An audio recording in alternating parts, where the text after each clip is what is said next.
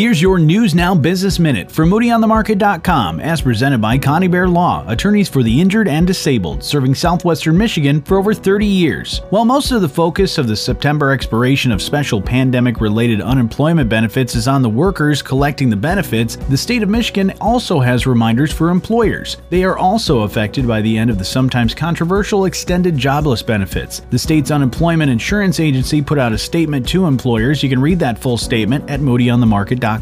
Also, the West Michigan Tourist Association has announced the winner in this year's West Michigan Photo Contest. From a field of over 1,800 photo submissions, the top 50 were made available for public voting on the West Michigan Facebook page. With over 33,000 votes cast, the 4 winning photos were announced this week. You can see those photos and read more about them at MoodyOnTheMarket.com. I'm Johnny Reinhardt, and when you want to know Southwest Michigan's business, you can find it on the Moody on the Market app. Download the app in your app store or find it at MoodyOnTheMarket.com.